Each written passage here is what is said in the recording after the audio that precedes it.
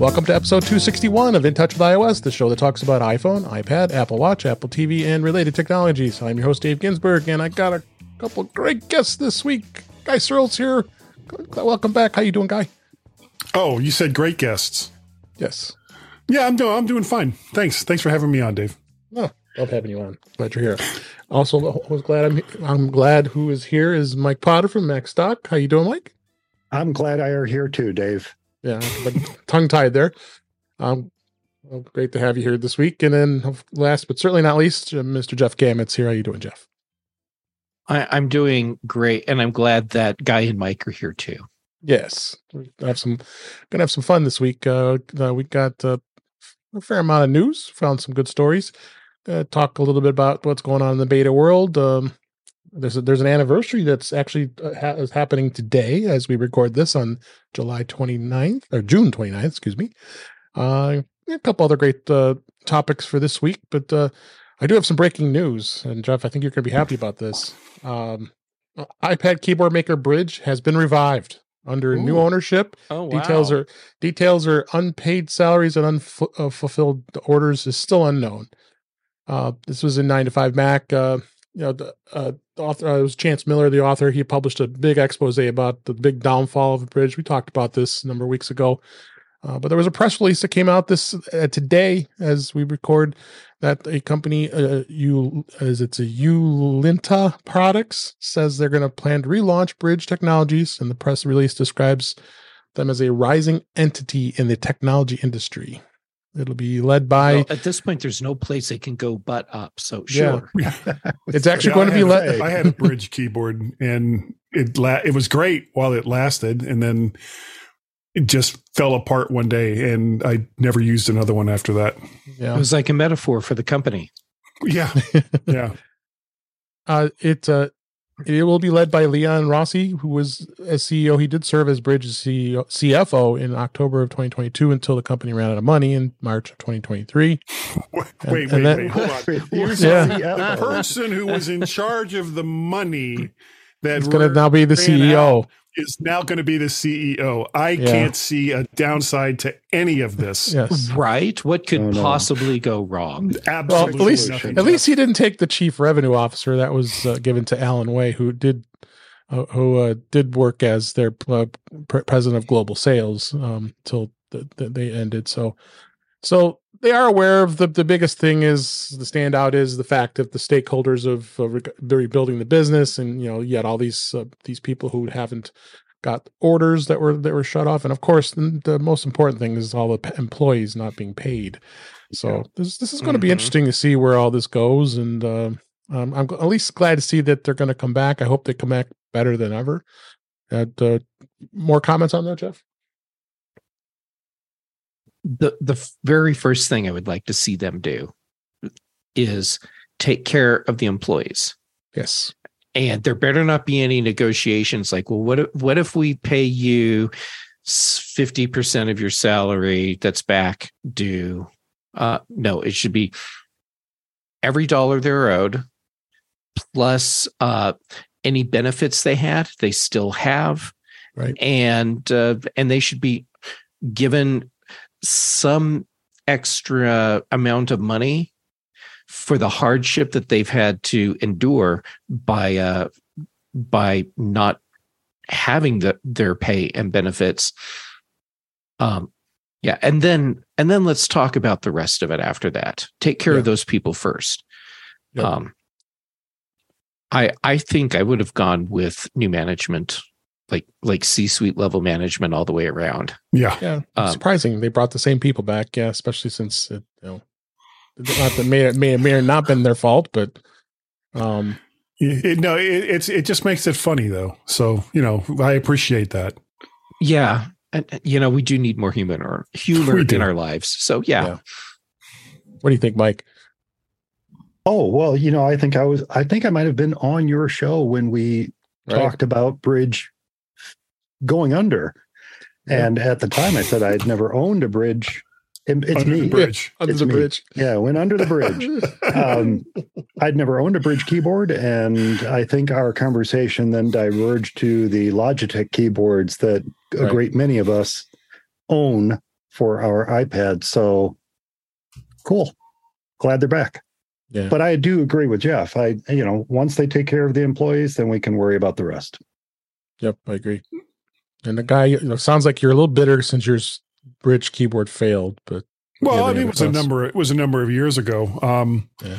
I just wonder where the money's going to come from. So, I mean, how are they going to pay all the employees, most of whom I hope have moved on away from Brydge, and it would be great if they got their money. But chances are that's just not how it's going to work out. Yeah. If they moved on, it's gone. Yeah. Yeah. I mean, I don't know. Yeah. There was no mention in the article saying that if there was going to be anything that relates to the former company, as I guess we would say it. The company formerly known as Brydge. Yep. So it's all depending on, I mean, I don't know if they even filed for bankruptcy. If they did, then obviously they're protected from that. Well, they were going to, but they couldn't afford the fee to file it. Yeah. I laugh only because yeah. It's funny because it's true. Right. Yeah.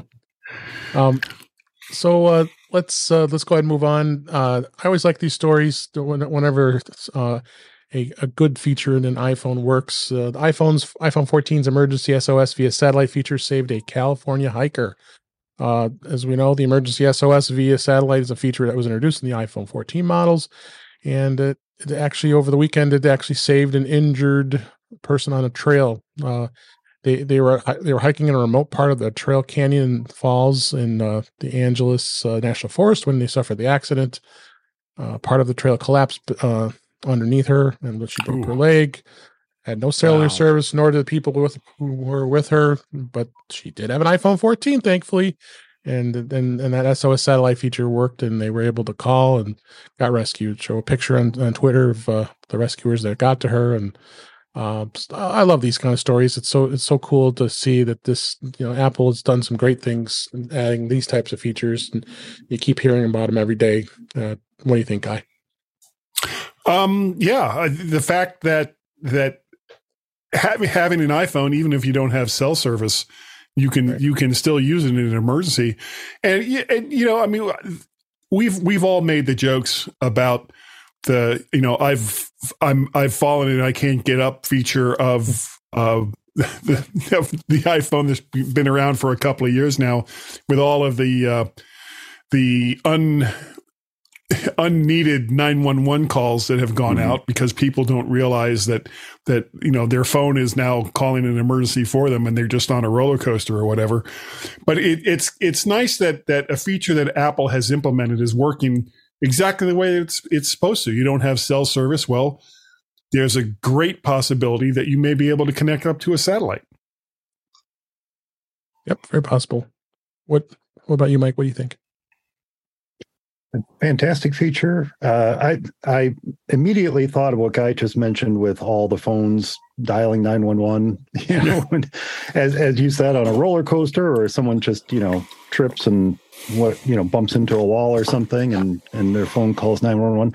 I know there's been a lot of those false alarms, but having one person get saved by the feature makes up for all of those false alarms for sure. Yep. And your thoughts, Jeff? The system as a whole, regardless of whether or not it's the satellite thing or if it's just the version that's been around for a while with fall detection and all that, this is so cool. And yes, there are false reports, but like Mike said, all of those are worth it for the times where it helps someone. As an example, a friend had a crash on their bicycle a few days ago. Their Apple Watch detected the fall, and before it even had a chance to auto dial, they knew they were in a bad situation, and their watch was tapping them on the wrist. So they just went ahead and swiped to do the SOS immediately. Mhm. They had paramedics on scene within a few minutes. Were rushed off to the hospital, and all of the people that were on their emergency alert list were getting updated text message reports with locations. And That's like awesome. the first one started with they fell and called 911. So, so it was obvious that this was a real situation. And we all knew when they ended up at the ER, and even knew where in the ER they were because of the pin drop. Yep. Wow. So Yeah. I am a big fan of this feature in all its versions on Apple's products, and Agreed. I am so glad this person, her life was saved, and awesome. But let's live with the false positives for the situations like this where it saves someone's life. Question. Mm-hmm. Just devil's advocate question here, because privacy is always on the tip of everyone's tongues when it comes to Apple products. But is the pin drop showing where they are exactly in the hospital a privacy violation?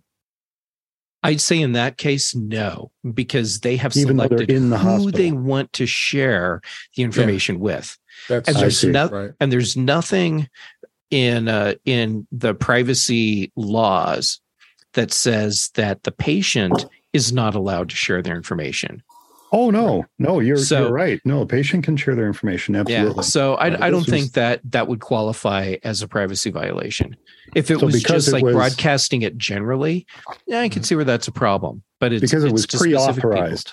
Yeah. Pre-authorized is what you're saying. Yeah, unless you turn Yeah. it off in your Gotcha. settings. And they can have the confidence that it's only being shared to the people that are on their emergency list of contacts. So Mhm. so no one else in the world can see it other than those people. So we should definitely Makes sense. be good with that. But good question. Yeah, that was very good. Going from something that's great that Apple helps with, and going to a story that a moron who decides to take a huge bribe here. New Hampshire man pleads guilty to taking a huge bribe to ship $2 million worth of stolen Apple products. There's a New Hampshire resident. He recently pleaded guilty to transporting stolen Apple property valued at $2 million. And according to the U.S. Attorney's Office in the District of New Hampshire, I'm going to want to mention the guy's name. He had a shipping company in Manchester, New Hampshire, and then in the fall of 2022, a Hong Kong-based company purchased a range of Apple products that was meant to be forwarded to them in Hong Kong. Well, of course, it included iPads, iPhones, Apple Watches, MacBooks. So then rather than shipping the goods, he accepted a bribe of over $700,000 and from a different Hong Kong company to redirect that $2 million worth of products to that company instead. So he got what he deserved, and now it's going to be another investigation with the FBI as well as the U.S. Postal Inspection Service. This guy could get it up to 10 years in prison and up to $250,000 in fines. Then he has to pay restitution on top of that. So good catching So these what guys. I'm hearing is that he still comes out ahead because he got over $700,000. Yeah. Seems like it. Well, unless he This is doesn't just hide it. stupid, though. Yeah, and the thing is that the title is a little incorrect because he didn't ship $2 million worth of stolen Apple products. He misdirected $2 million worth of legitimately purchased Apple products to someone that Right. didn't deserve them because of a $700,000 bribe. Well, I guess at that point he stole the phones because they weren't his to Right. send to the other company. But still, I get what you're saying about the headline because it's Yeah, Julie. Bad headline, Julie. Bad. bad. Julie would be I'm the guessing author of Julie that didn't article. write the headline. I'm thinking Julie did not write the headline. It's Probably possible. not. It's got her name on it. So, yeah. Any additional thoughts on this, Mike? No, Besides the I was a headline. little confused until, guys started to explain it, and I clicked through to read the article, and I understand now. So the original purchaser, that was a legitimate purchase. Yes. So yes, that was all on the up and up. I was starting to wonder why someone in Hong Kong would try to get stolen goods shipped back to them in Hong Kong. There must certainly be a quicker way to get stolen Apple products when you're in Hong Kong, next to the country within which they're produced. But now I understand. So he legitimately purchased these products. The seller decided that thanks to a $2 million bribe, somebody else would be a better recipient of the products. Yeah. And he made money on both ends. On both ends. Yep. Now, as long as capitalism. he supplies product to both purchasers. Yeah, but it would have to be $2 million worth. And if he only got 700,000 from the different company, then he's down $1.3 million. Well, the $2 million was the bribe. The second person wanted the 700,000 was the bribe. The first company bought $2 million worth of Apple product. Oh, and they were paying him to ship it. And then another company paid him gotcha. $700,000 to ship it to them instead. And he's like, yeah, okay. Got it. Okay. So the 700, it wasn't the 2 million that was the bribe. It was the 700,000. Right. Gotcha. Okay. I had it flip-flopped. Just the value was $2 million. Yeah. Are you sorry you asked if I had any thoughts on this? Not at all. It got everything cleared up and understanding what this story is all about. But we can move on now. So Apple hikes iCloud Plus subscription prices in many countries around the world, not the US. Apple has already did it. Did they just do it recently? Yeah, overall 6 months ago, Jeff, I think it went up like $3. Yeah, that sounds earlier this year. That sounds about like the right timing. Okay. So they have increased the price of iCloud storage in several regions around the world, including the UK, Scandinavia, Eastern Europe, the Middle East, and South America. Everybody, of course, we know gets that wonderful 5 gigs of free storage cloud space that's going to really just eat up in about 5 megs, isn't it? No, it's 5 gigs. 5 gigs. I thought it was 5K. No, it's 5. It's a slap in the face. That's what it is. It's just pointless. Thanks for buying our stuff. Wow. You know what though, Guy? 5 gig of storage space is a slap in the face. Let's these days honest. it really is. Yeah. So especially at the prices that Apple charges. I mean, I think they could bump to 20 or 25 and be okay. They should give us $700,000 worth of bribes. Yeah. No, can you even buy a thumb drive with that low of storage? Not easily anymore. No, it's hard to buy an 8 gigabyte thumb drive. For less than a 16 gigabyte thumb 16, drive. Right? Yeah, 1632, and that'll probably cost you what, like $9, right? If 16 is if that. Yeah, they're not even quite 9 anymore. Yeah, even those NVM drives that they're putting on motherboards or computers now. They're dirt cheap, super cheap. You can there's some companies, especially in the gaming world, you can get a 500 gigabyte NVM drive for $20, $30. Yeah. Unless of course it's an Apple product, then it's 200. Yeah. I think you're taking us down a path here that really makes sense, which is we need someone to buy a bunch of these super cheap storage components, could be cases and cases of thumb drives. Mm-hmm. Then we pay someone to divert those to Apple so they can start plugging them into their servers, so we all have more storage. Jeff, how much would I have to pay you to implement this scheme? I was going to say all he needs is $700,000. Right. Jeff knew where I was going. I did too. Interestingly, it does say in this article that pricing in the United States, Canada, and European Union had remained the same. So that's why I was confused. We already got screwed. So it doesn't say that the pricing. It says similar increases occurred in other countries, but not in the United States. So I don't know. Ours were a while ago. Yeah, it was a long while ago. But anyway, it's just the reason that this caught my eyes. Just the trends here. Why is Apple doing all these increases? And guys, it costs that much to them. That it's storage is cloud storage is that expensive. I think this falls under the category of because they can. Because they can. Okay. Yeah. Those thumb drives don't buy themselves, Guy. They do not. That is true. They've tried. No, and we saw how that worked out. Yeah. And with them, and then with Apple being in the financial side of things with the Apple Card and other stuff, this article is worries me about a trend here. But they're doing this just in Canada right now. Apple is no longer going to offer interest-free financing in Canada. They stopped offering this on any new iPhone, iPad, Mac purchase in Canada. And it's going forward. The ranges are going to be 4.9 to 7.9% financing for products over 12 and 24 months. So that kind of stinks. And they go through the different percentages, and it's because I guess what happened was the Apple's financing partner in Canada was acquired by a firm. It's called PayBright. And Apple's website says it's now being handled by a firm. So maybe a firm must have changed their ways here. So I don't think Goldman Sachs is doing that to us in the U.S. But of course, the Apple Card really isn't available anywhere else instead of the U.S. anyway. So, what do you guys think? I'm just buying stuff in Canada. Yeah. It seems like Canada always gets screwed. Canada and students, because Apple no longer offers, or hasn't for a while, 0% interest financing on educational purchases. And thanks to the likes of T-Mobile and Verizon and AT&T, if you decide to buy an unlocked phone direct from Apple, they're no longer going to offer 0% financing either.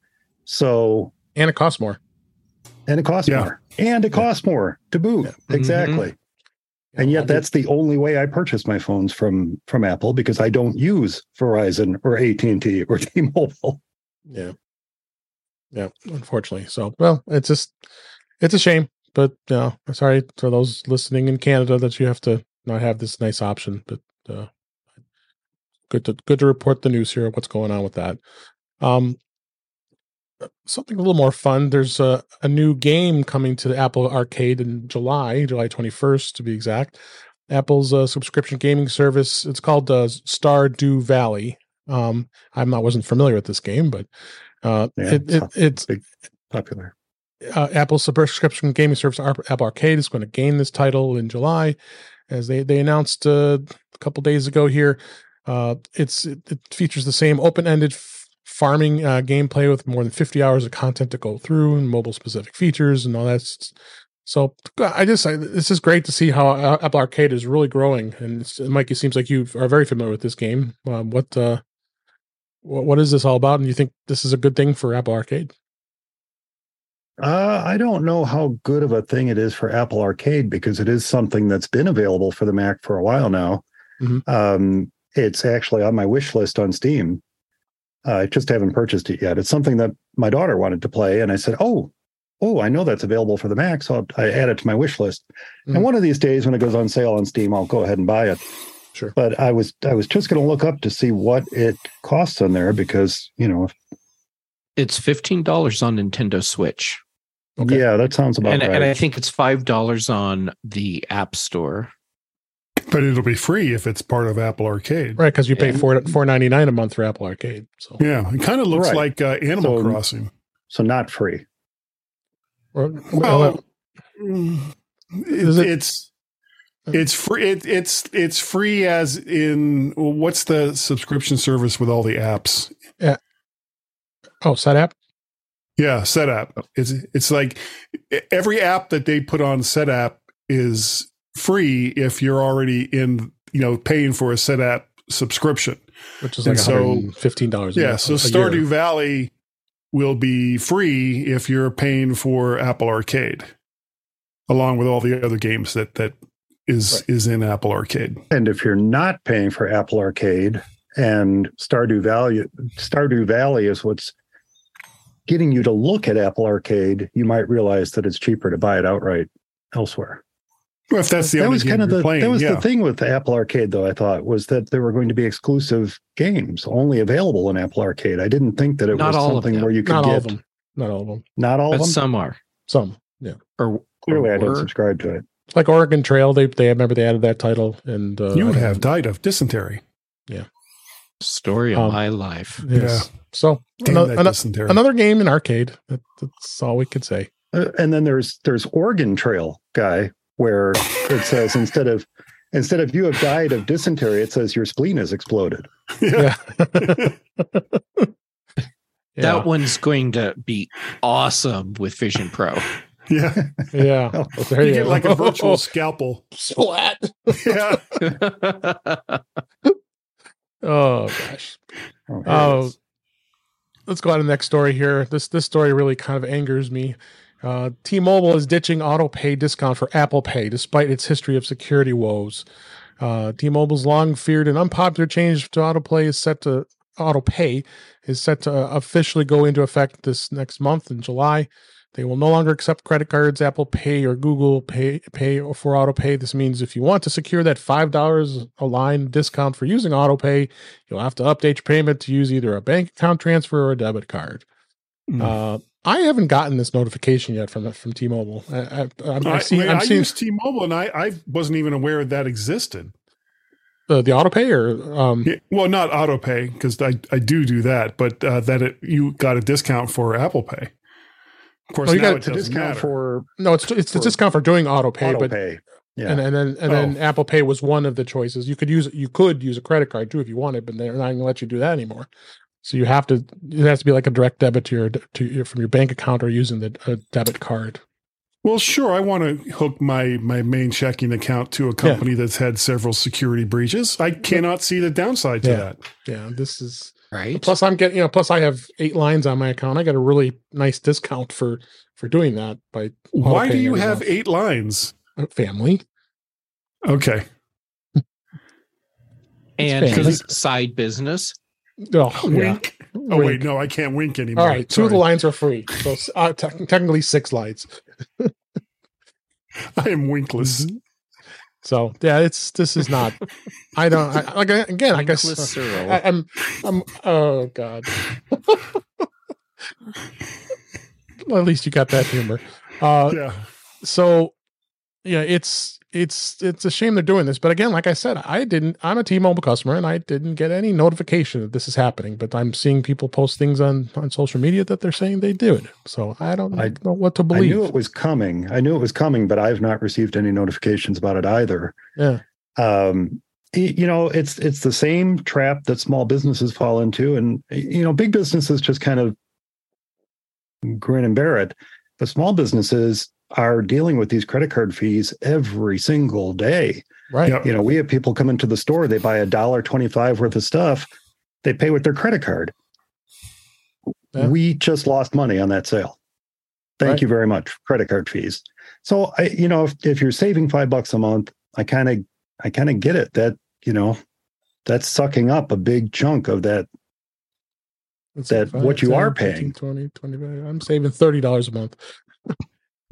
So you're saving $30 a month, but the fees that T-Mobile is paying on this credit, what I don't understand is why they would accept debit cards, which, at least from a small business perspective, debit cards still incur the same fees that credit cards incur. Okay, that's what I was about to ask you. Yeah, but they could treat the debit card as a bank transfer, could they not? I thought that might. Yeah, you would know better.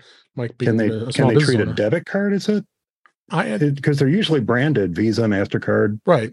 But unless that there are ways that you could do that, I would not want to give my debit card out either. I mean, unfortunately, it looks like it's not going to have much of a choice. So I'm not going to lose that discount. So, well, giving out your debit card is actually much worse than giving out a credit card number. So I would just do the bank. I would just do the bank. Yeah, someone who gets that number just drains your bank account. Well, one thing you could do is just set up another debit account and only have the enough money in it to cover that fee every month. What about the services that set up temporary credit card numbers for you? And so it acts sort of like a firewall for your. Well, Apple does that, money. Don't they? Yeah, but it's still a credit card. So it's still a credit card. Yeah. Yeah. Anyway. We'll see what happens. Last story here this week, Apple employees are going to be finally getting an upgrade to their iPhone. This says 10. I thought it was a 10S to the iPhone 14. Interestingly enough, I thought of this story when I was in the Apple store the other day, and I'm going to talk about my experience buying a new iPhone here in a minute. But this is now happening. This was from Mark Gurman had mentioned this, that they're going to be finally updating their point of sale system. It's called Isaias from the iPhone 10 to the iPhone 14. Maybe because the 10 is considered obsolete now, that they had to do it. So even in the article says a former Apple employee has revealed that employees did indeed have to swap out their iPhone 10s multiple times a day because they're having problems. Batteries. Yeah. Yeah. So, because this, of course, the 10 was released in 2017. So that's what? 5 years ago. 6 years ago now. Yeah. So, almost 6 years ago. Yeah. So, okay. I get it. So these are the phones they're using in the store. Yeah. Point of sale. They're the POS devices. Yeah. Okay. Yeah. When I've heard this headline, I'm picturing like Tim Cook sitting at home saying, when can I finally get rid of this iPhone 10 and get upgraded to something newer? Yeah. So. It's so old, it actually still has the spin dial for each number. Just like my iPod Touch. Exactly. So that's the way it goes. I'm sure. I'm happy that they're getting their new iPhone 14s it'll be a better experience for all of us, including us as customers. Yeah, my future daughter-in-law just picked up a 13 for $500. There you go. Yeah, what a deal.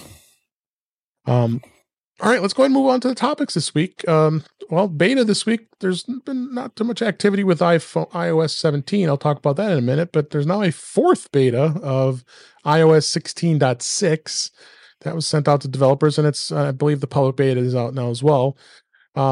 Still, we don't know if much, if anything, is in here that's been added to this, other than the key feature is extraordinary digital threats. Apple intends for iMessage contact key verification. So I don't see much else on here. This is interesting. This is the longest I've seen Apple a single beta hanging out on the old version of iOS when they should be focusing on the new iOS 17. I would think security issues. Yeah. Yeah, right, exactly. So, but this is going from a 16.5. This is a full dot one update, dot 6 from dot 5. So, so this is definitely interesting. You guys, any thoughts about that? Jeff? I think Guy is right, that this is going to have probably a lot of security updates.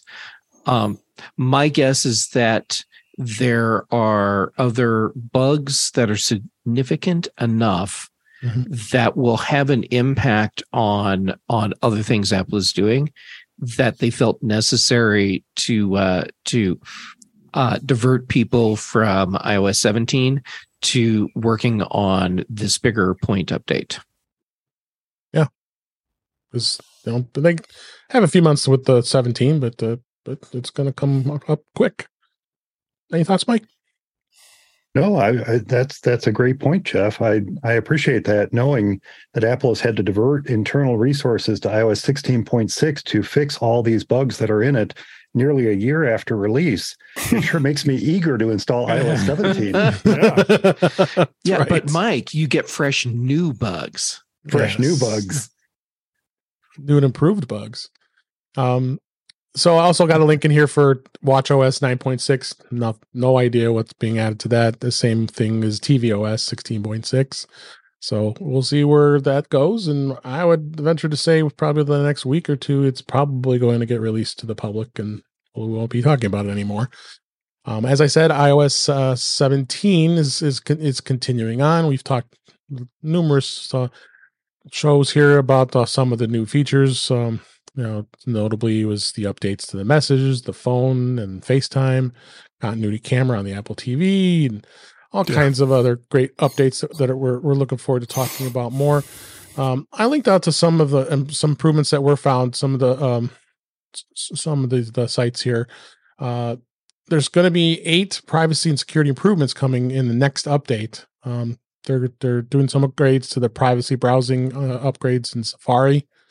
Will now be locked and require secondary authentication to unlock and access.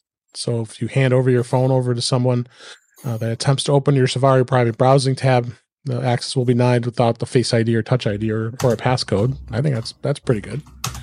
Cool. Tracking URL removal. Opening a URL in a private browsing window will automatically strips all tracking information about the URL. Plus, unknown trackers are completely blocked, so companies aren't able to track your browsing across multiple sites. And then URLs can also be stripped when browsing in a non-private browsing mode. If the functionality is enabled, you can go in and actually disable it. So I'm not going to go through as far how to do that. And shared passwords, you now can securely share passwords with passkey with friends and family members. They're updating that.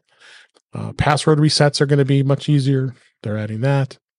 The photo library access. So there's some pretty notable things that they're really updating in security in iOS 17 that is looking to be interesting to do that.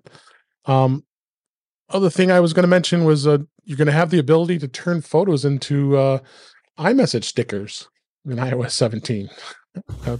Jeff, with your experience with stickers, is this something that you think is going to catch on? People are going to have fun with?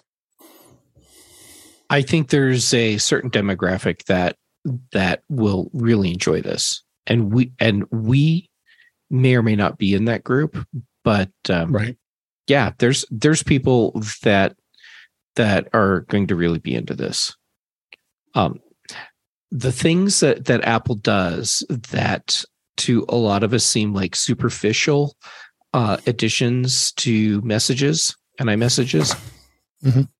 There's a reason behind those features, and it's to keep interest in the Messages app and iMessages platform, and to hopefully draw more people in, and the things that Apple's doing to with each version of iOS and macOS to make messages work more like a group chat tool, like we're doing with other platforms.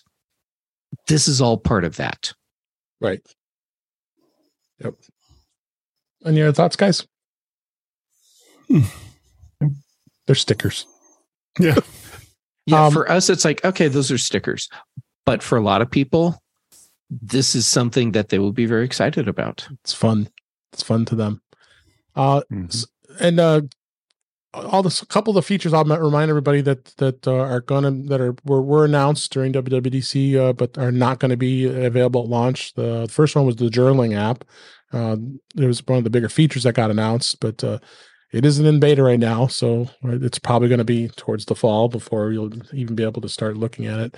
The other feature was that was pretty awesome, is that AirDrop feature, where if you AirDrop something to somebody and you drift away, it'll connect it to the internet, be able to download that item. That's not going to be ready not yet. So as well as collaborative Apple Music playlists, which should be able to. Apple is finally going to plan to allow multiple users to collaborate in Apple Music. So we're probably venturing to say those features are probably not going to be here until towards the end of the beta cycle, and maybe not when it's released either. So, well, it wouldn't be the first time that Apple announced features for the phone or the pad or the Mac, and suddenly when it came time for release, we're like, well, we kind of wanted to do it, but we couldn't because it turned out it was freaking magic and not actually technology. So sorry. Yeah, we're rewriting physics, but don't worry. Yeah. Got it. Yeah. We'll just change physics. Eventually. Guy's right. Apple does this on a regular basis, like annually. At least for some features, when they do this, they let us know up front, this is the thing that's coming, but it will not be on launch day. So it makes it easier to plan for that and temper our excitement about the release. I think it's a mistake, though, that they will not have the shared music playlists on launch day. Yeah, Apple Music is in some places is too far behind Spotify. And the key feature that I hear people bring up all the time about why they switch to Spotify or why they stay on Spotify, and it's the collaborative playlist thing that isn't in Apple Music. Yeah. Well, I agree with you on that. It's definitely interesting why that isn't going to be out. So, well, considering the hot mess that I assume all the code is for Apple Music, the fact that they get any features rolled out and they function is probably a testament to how incredibly clever the developer team is. Yeah. Any thoughts on that? Well, I mean, there's a reason why they broke all the various pieces out of iTunes, and this was a big part of it. iTunes was a hot mess and has been for a very, very long time. So instead of and to be honest, I kind of liked iTunes the way it was, having everything, all of my content that I'd purchased or acquired or downloaded available through one app. And the fact that they broke, I mean, I understand why they broke it all out. It just wasn't tenable to keep it going the way that it was, but it's made me use them a lot less. Of all of them, basically I use Apple TV, not even really so much my library anymore, music and podcasts. But I use them in different places, podcasts and music in the car. And that's really the only place I do use them. And of course, Apple TV at the house. Yep. Mm-hmm. All right. So we'll see where that goes. So today, as we record this, this is June 29th, 2023. It was 16 years ago on this day that the very first iPhone went on sale. So we're at 16th anniversary of that. I still remember the picture we shared a number of a while ago of you, Jeff. They got you that picture looking at the iPhone through that glass. When you first saw that. So, and I see other pictures of that day at Apple when that was released. So it just makes its rounds. It has gotten so much mileage. And okay, the story behind that photo. I had worked my way up to that cabinet, that pillar cabinet that had the iPhone in it. Yeah. And I'm looking at it just so I can see what this thing is that was announced an hour ago. And photographer for whichever one of the news agencies, he's there and he's like, "Hey, pose for me for this." And he tells me what he wants to do. And that's what the photo is. He's like, "So look at it. No, kind of lean in like you're really anticipating. Okay. Now give it the look like I so desperately want this," or something like that. Yeah. And then he's like, "Perfect, click." And then the next thing you know, that photo, the staged photo, is just like everywhere. Yep. And the Oscar goes to Mr. Jeff Gamet. Yes, I would like to thank my family and the director for making this possible. Make it possible. So I don't think any of us owned the first iPhone. I didn't. I don't think any of us here ever bought it. It was just I had it. Though. You did have it? Okay, Jeff. I did have the first iPhone. Yeah, you did buy it. Okay. It was pricey, and it was only the one carrier, AT&T, at the time. So, actually it was Singular at first. Was it Singular first? That's right. Yeah, but Singular bought AT&T. Yes. No, AT&T bought Singular. Singular, right. Yes. Within the year after this. Well, wasn't it by the time the iPhone launched, AT&T already had Singular? They did. No, I think it was still, well, okay. That doesn't really matter, I guess.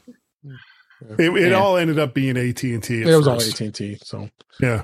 So I wanted to do something interesting. We all like to play with Chat GPT, so I'm not going to read the whole thing. I'll have it in the show notes if you want to see it. But I asked what is it about this anniversary that's important to know about, and the first sentence right away says this highly anticipated device developed by Apple Inc. revolutionized the mobile phone industry and set a new standard for smartphones.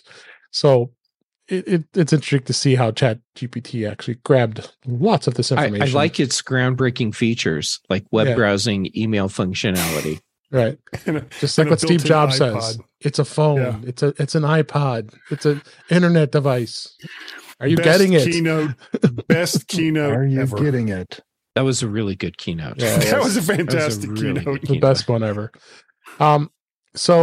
So it was groundbreaking, and then the phone just evolved. I have a picture behind me, as you see on the video, that shows every single iPhone that was ever released, and I can go through and count. I own that one. I own that one. I own that one, and I pretty much have owned every. I didn't own the first one, but I started with a 3G, and I worked my way down and owned every other iPhone since. So, I like to know what you guys think. What does the future hold for iPhone? We've got the Vision Pro coming. Is the iPhone going to continue on to be as great as it is, and how much we all love it and using it until something comes along to take its place, and it's not going to be the Vision Pro. Right. Eventually, no. I mean, because technology moves on, and hopefully Apple and a bunch of other companies are working on the next gen devices that aren't just a 2001 era slab that we stick in our pockets and can, do all these wonderful things. And yeah, it is wonderful and it is magical. If you took an iPhone and handed it to somebody in 2006 and said, this is what we're using in 2023, it would completely blow their minds. And, you look at the original iPhone completely blew a lot of people's minds, except for, Steve Ballmer and, people like that. But when you consider the impact that Apple and the iPhone had on the entire industry, it's really, really difficult to imagine what that next step is going to be. So, I'm sure someone somewhere has something in their skunk works that is going to make our smartphones look like a caveman beating on a rock with a stick. But for now, that's all we got. And I can't really see it changing in a significant way. They keep trying to give us folding phones like they kept trying to give us 3D TV. And again, people just don't particularly want it. It doesn't work that well. Yeah. And even if, people keep saying, when is Apple going to come out with their folding phone? If I was Apple, I would say never. It's crap. Who wants it? What problem is that solving? Yeah. And I'm glad you brought that up because I just was watching the reviews of the Pixel Fold and, Marcus Brown. Brutal. Yeah. I mean, he just, it folds out. I mean, it has a main screen so you can have it folded as a regular phone. Then it folds out to be the two double screens. You can't move things over in between both windows. It either goes snap to the left, snap to the right. I mean, you barely see the fold, but you see it. But I'm not going to go through a review of it. But I agree with you. I just don't know. And it's $1,800, right? Yeah. So I just don't know if Apple ever was going to go down that road, unless something becomes more of an AI type of device beyond what a Vision Pro is. But what do you think, Mike? Go ahead, Joe. Oh, go ahead. Nope. You're asking Mike. I'll keep my mouth shut. I saw Mike's look. I wanted to get his thoughts on this. I'm perfectly happy to let Jeff take the next comment. I don't have anything particularly valuable to add. Listening to Guy talk about the iPhone and showing it to someone from 2006, I don't think I necessarily agree with that. I mean, if you look at Montgomery Scott picking up the mouse and saying, computer. The concept of what he was doing was sound. He just wasn't told what that device was. Right. If, on the other hand, he was told it was a communication device and that he could punch numbers in it, just like he can punch numbers into a phone of that era and make a call to communicate with someone, I think they would get it. I think someone from the 1920s would get it if you sat there and explained it to them. If you just handed it to them and said, this is what we're using in 2022 or 2023, they'd say, well, they'd kill you. That's what they do. But, and plus they wouldn't have a signal out. Yeah, if you told them what it was, the concept of what this can do as a communication device, whether it's visual communication or audio communication, is essentially the same as we've had for about 100 years. Yeah. Now, it was a 3-10-pole device, though, right? And that's what made it so revolutionary. And it was that internet device and iPod and communication device all in one that really made it revolutionary. I think the concept of consuming all the world's knowledge on a device like this in the 1920s is a lot different than saying, this is a phone and you can call somebody with it. So I think it just kind of depends on how you approach it, how you show it to someone from 20 years, 40 years, 60 years, or 100 years ago, right. And, how they then interpret the device. But, it works so well because it does what people need on a continual basis. And that's why the phone is taking the place of laptops for a lot of people. That's why the phone is taking, whether it be Android or iOS, that's why it's taking the place of laptops. That's why it's taking the place of computers, for goodness sakes. I know a lot of retirees in your pocket. Who they've just thrown their computers out the window, and their phone is the only device that they have. Sometimes I talk to them, and they got an iPad, but they don't really use it that much. They usually use their phone for everything because the important stuff, the things that they need the most, are in their pocket. Yep. And whether I agree with it or not, it's Facebook and email and the occasional website and maybe a little bit of banking. That's about it. That's what they need. And well, it's interesting you say that.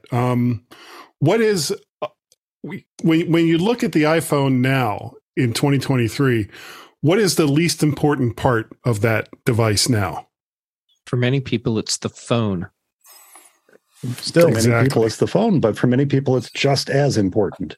Yeah, it depends on the user. Yep. This is, for many people, the only communication and internet connectivity device that they own.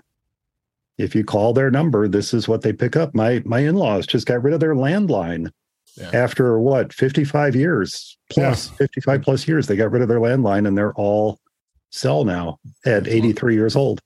Good. Well, we still keep ours, but it's mostly spam junk block. If I have to give a phone number for something, that's the number that I'll give, because I know it's going to generate 14 billion calls from somewhere in the Near East to ask me if I'm interested in DHHS grants or something. Well, you are though. Always.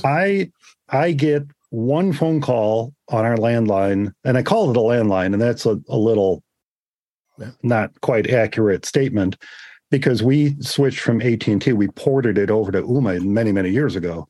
So we're paying some insanely low annual price for this landline that works out to be a fraction of what we paid AT&T on a monthly basis. Right.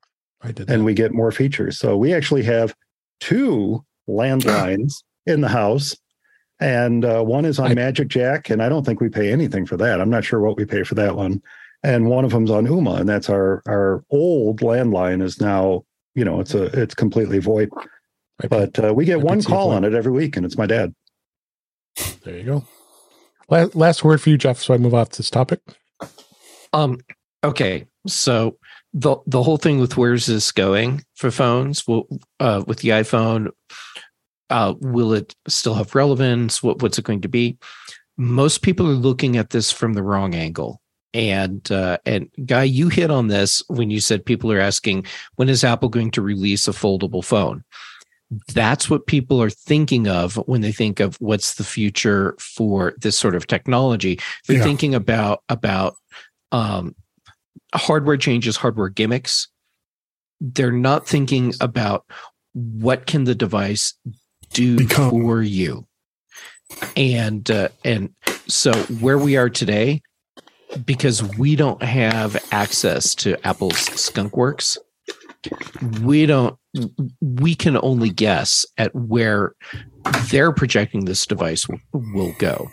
Right. I think this is a problem for a lot of phone makers as well, because they're not thinking about what can this device do that enhances the user's life. They're thinking about what's the cool gimmicky technology thing we can add in that makes people want to buy the next one. And that's not innovation. No, there hasn't been much innovation in the phone for many, many years. Oh. And maybe that's why it took Apple this long to release or announce the Vision Pro, because they wanted to ride out the iPhone as long as they could until it became just that thing that gets minor upgrades every year, and people only buy it when they break one. So we'll see where that goes. Yes, and well, I think there's still a healthy future for the iPhone. A few years ago, Apple, it might have, I can't remember which C-suite person it was, but they straight up said, "Look, we've got a 50-year plan for the iPhone," and so if they're thinking that far out with this device, it's not going to be in 10 years, 20 years, what it is today.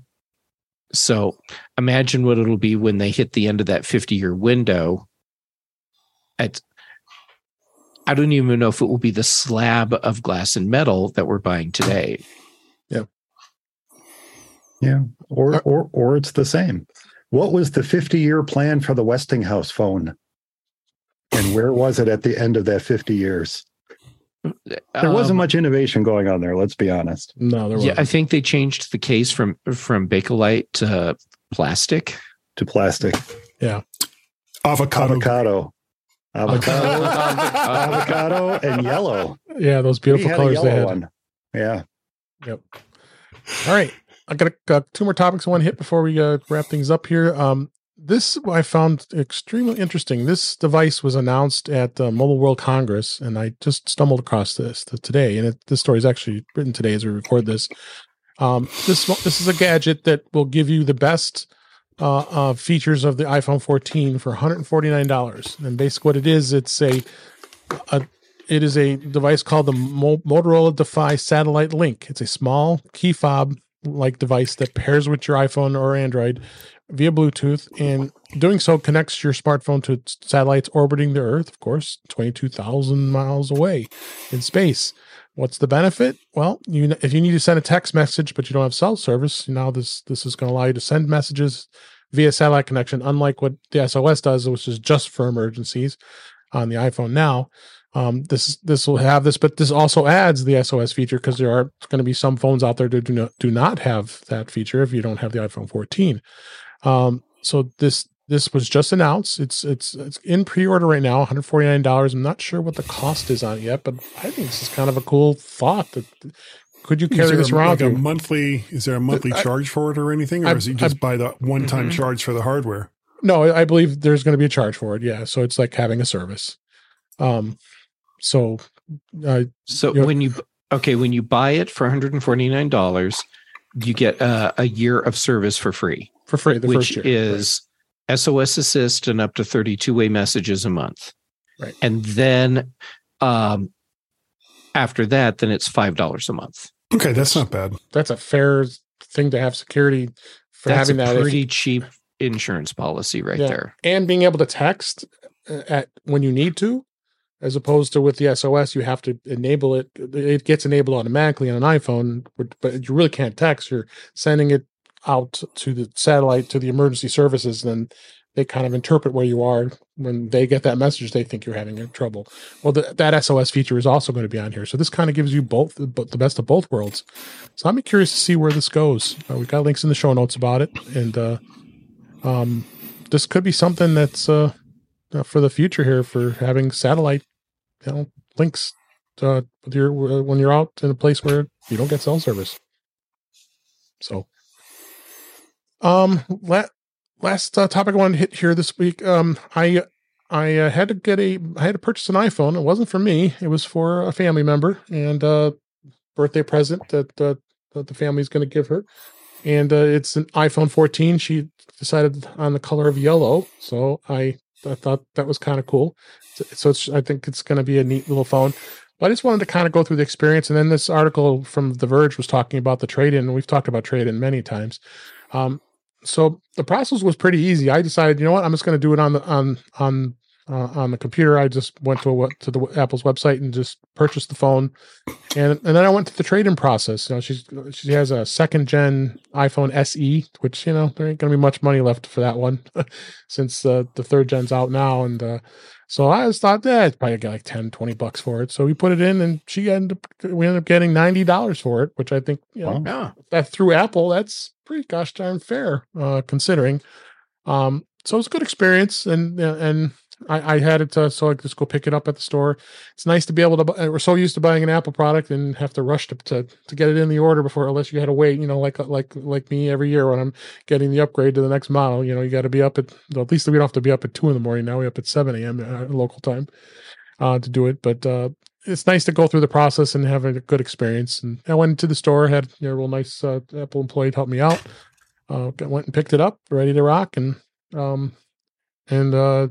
I definitely did purchase her a 20 watt power plug, because I know that they have billions of the small cube 5 watt chargers, which are horrible. So, but the trading process again is very simple.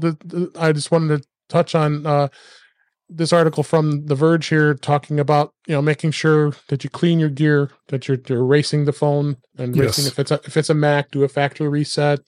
You know, before you send it out. And Apple's going to make it very simple. They're going to send a box. I'm going to put it in the box, send it back to them.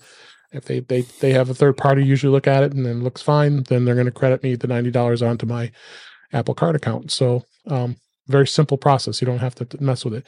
Now, if you do finance it, which is kind of cool, they give you the credit right away. And then you send the phone in, but then of course they would take it away when they see if it's not a bad phone. But they take it away. Yeah, but you get it right away because you're already committing to the 0% finance for 2 years. So, but we want it outright. So, but yeah, take a look at that. Go through and make sure to understand how the whole process is of cleaning your gear, trading it in. Because don't send a Mac back and then go with what guy you experienced when you bought a Mac, but that was of course through a private party.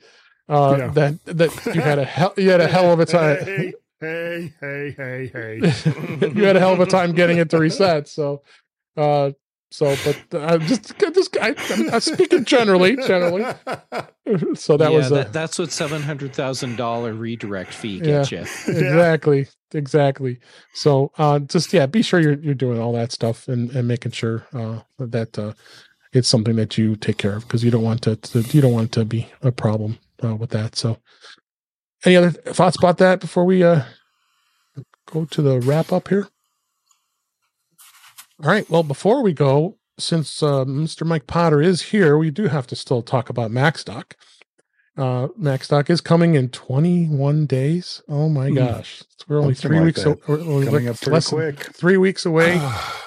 I know we're sad that you're not going to be able to make it this year, but we'll think about you in spirit and send you lots of pictures, and we'll be there for you. But you're going to love the pictures I'm going to send you. Yeah. Oh yeah. Especially the podcast we do at Barry's house. Where we're put down the microphones, walk out of the room. That's what you got to do. Yeah, exactly. When you take the pictures, Jeff, just remember that MacStock is a family-friendly, conference. So please find a new location outside of the walls of MacStock to take your photos to send a guy. I'm going to spend a lot of time in the bathroom. Jeez. But anyway, I know it's great that the event is sold out, but you do have a waiting list, right, Mike? And then you tell people about the virtual event. We do have a waiting list, and I was debating even cutting off the waiting list, because I would even say that the waiting list is full at this point for in-person tickets. But yes, you're right, Dave. There is a virtual pass, and it's the first time we're able to offer it because of the venue change.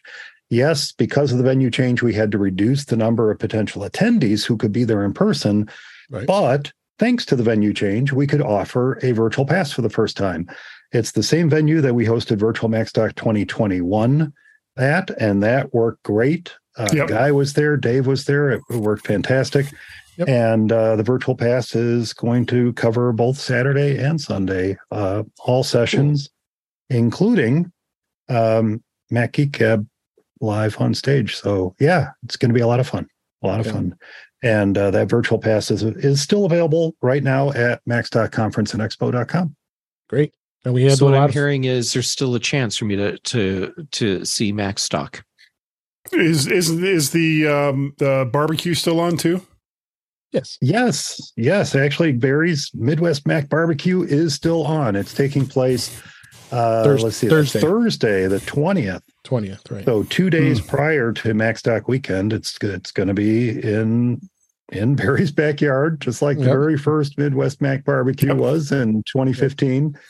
And there is a link on the Max Doc website where you can go sign up to tell Barry you would like to attend, and then you'll get all the details for going there. What are you talking about, Jeff? Still a chance to see Max Doc. Just making sure you're paying attention. I had to circle back around to that because you are kind of pivotal to the weekend there, Mr. Speaker. Yes, to have myself and Jeff speaking. Yeah, but Mike, if it puts your mind at ease at all, I have my flight out. I have my hotel. I am booked. I'm committed to being there. Yes, or should be. Or I should be. Well, should be committed or should be committed to being there. Yes. Yeah.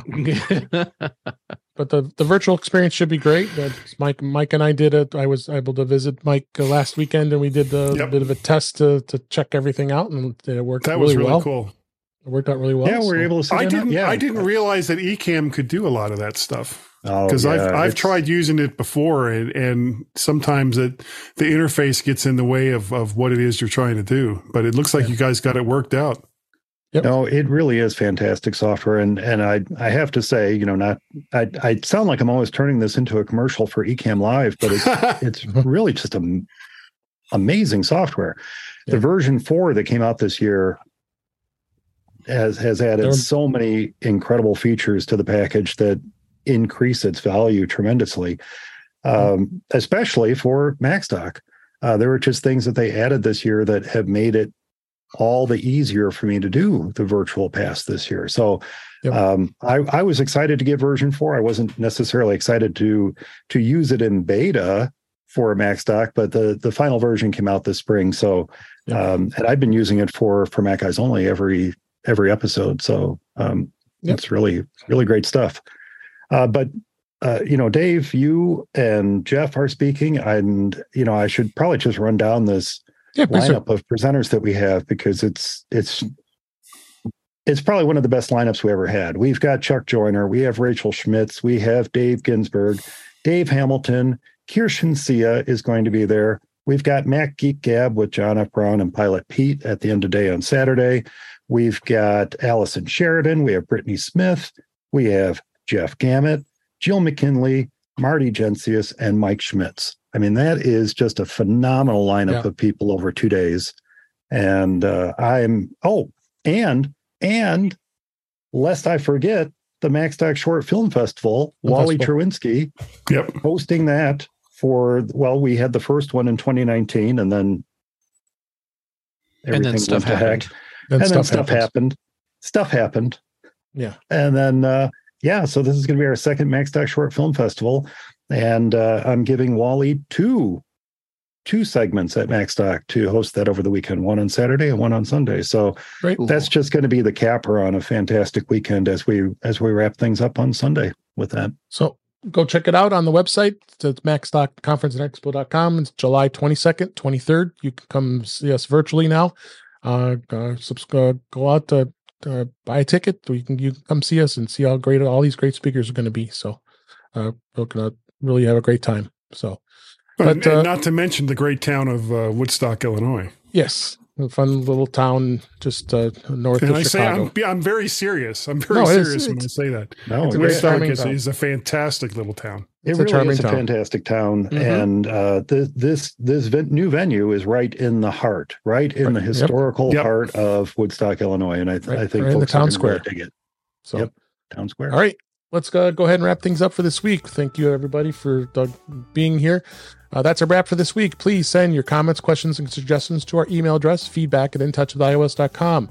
You can follow us on Mastodon @intouchwithios, as well as Twitter @intouchwithios. Support the show by buying me a coffee at intouchwithios.com/coffee. We would really appreciate it. You can become a patron of the show by going to patreon.com/intouchwithios. We have 2 tiers available to support the show. Would really appreciate it.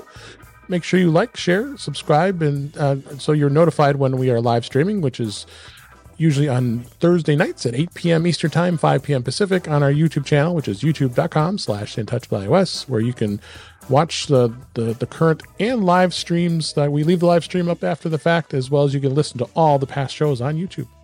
Visit In Touch with iOS magazine on Flipboard, where many of the topics we discuss are flipped into that magazine. The link is in our show notes. You can subscribe to our show on your favorite podcatcher, including Pocket Casts, Overcast, Apple Podcasts, and many others. But better yet, just go to our website, intouchwithios.com, where all the links to all the ways to listen to us are there. I am Dave Ginsburg, and you can find me on Mastodon at DaveG65, as well as on Twitter, DaveG65. And Mike Potter, thank you so much for being here. Thank you, Dave. Let everybody know where they can find you. We already know about MacStock, but where can we find you too? Yes, you so very generously mentioned MacStock Conference. Of course, MacStock Conference and Expo.com. But you will find me on the 2nd and 4th Friday of every month at ForMacEyesOnly.com, at ForMacEyesOnly.com. I just said that a moment ago.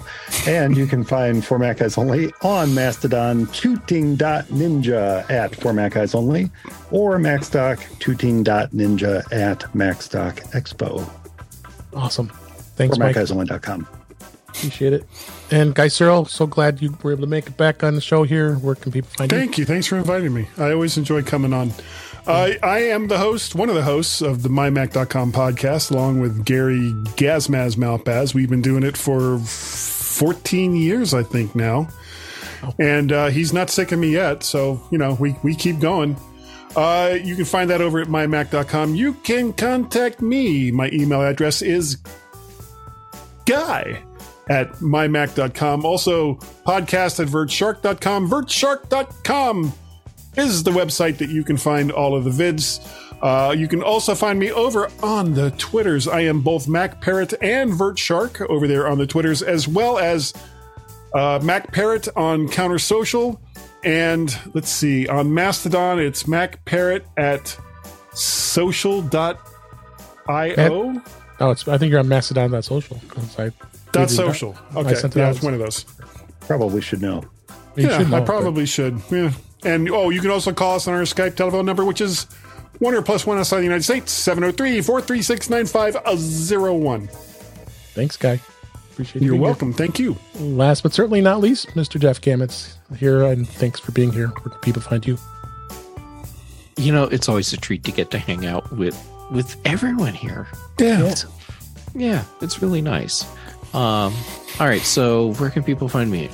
Jay Gamet on the various social platforms, Mastodon and Instagram. That's where I'm doing stuff.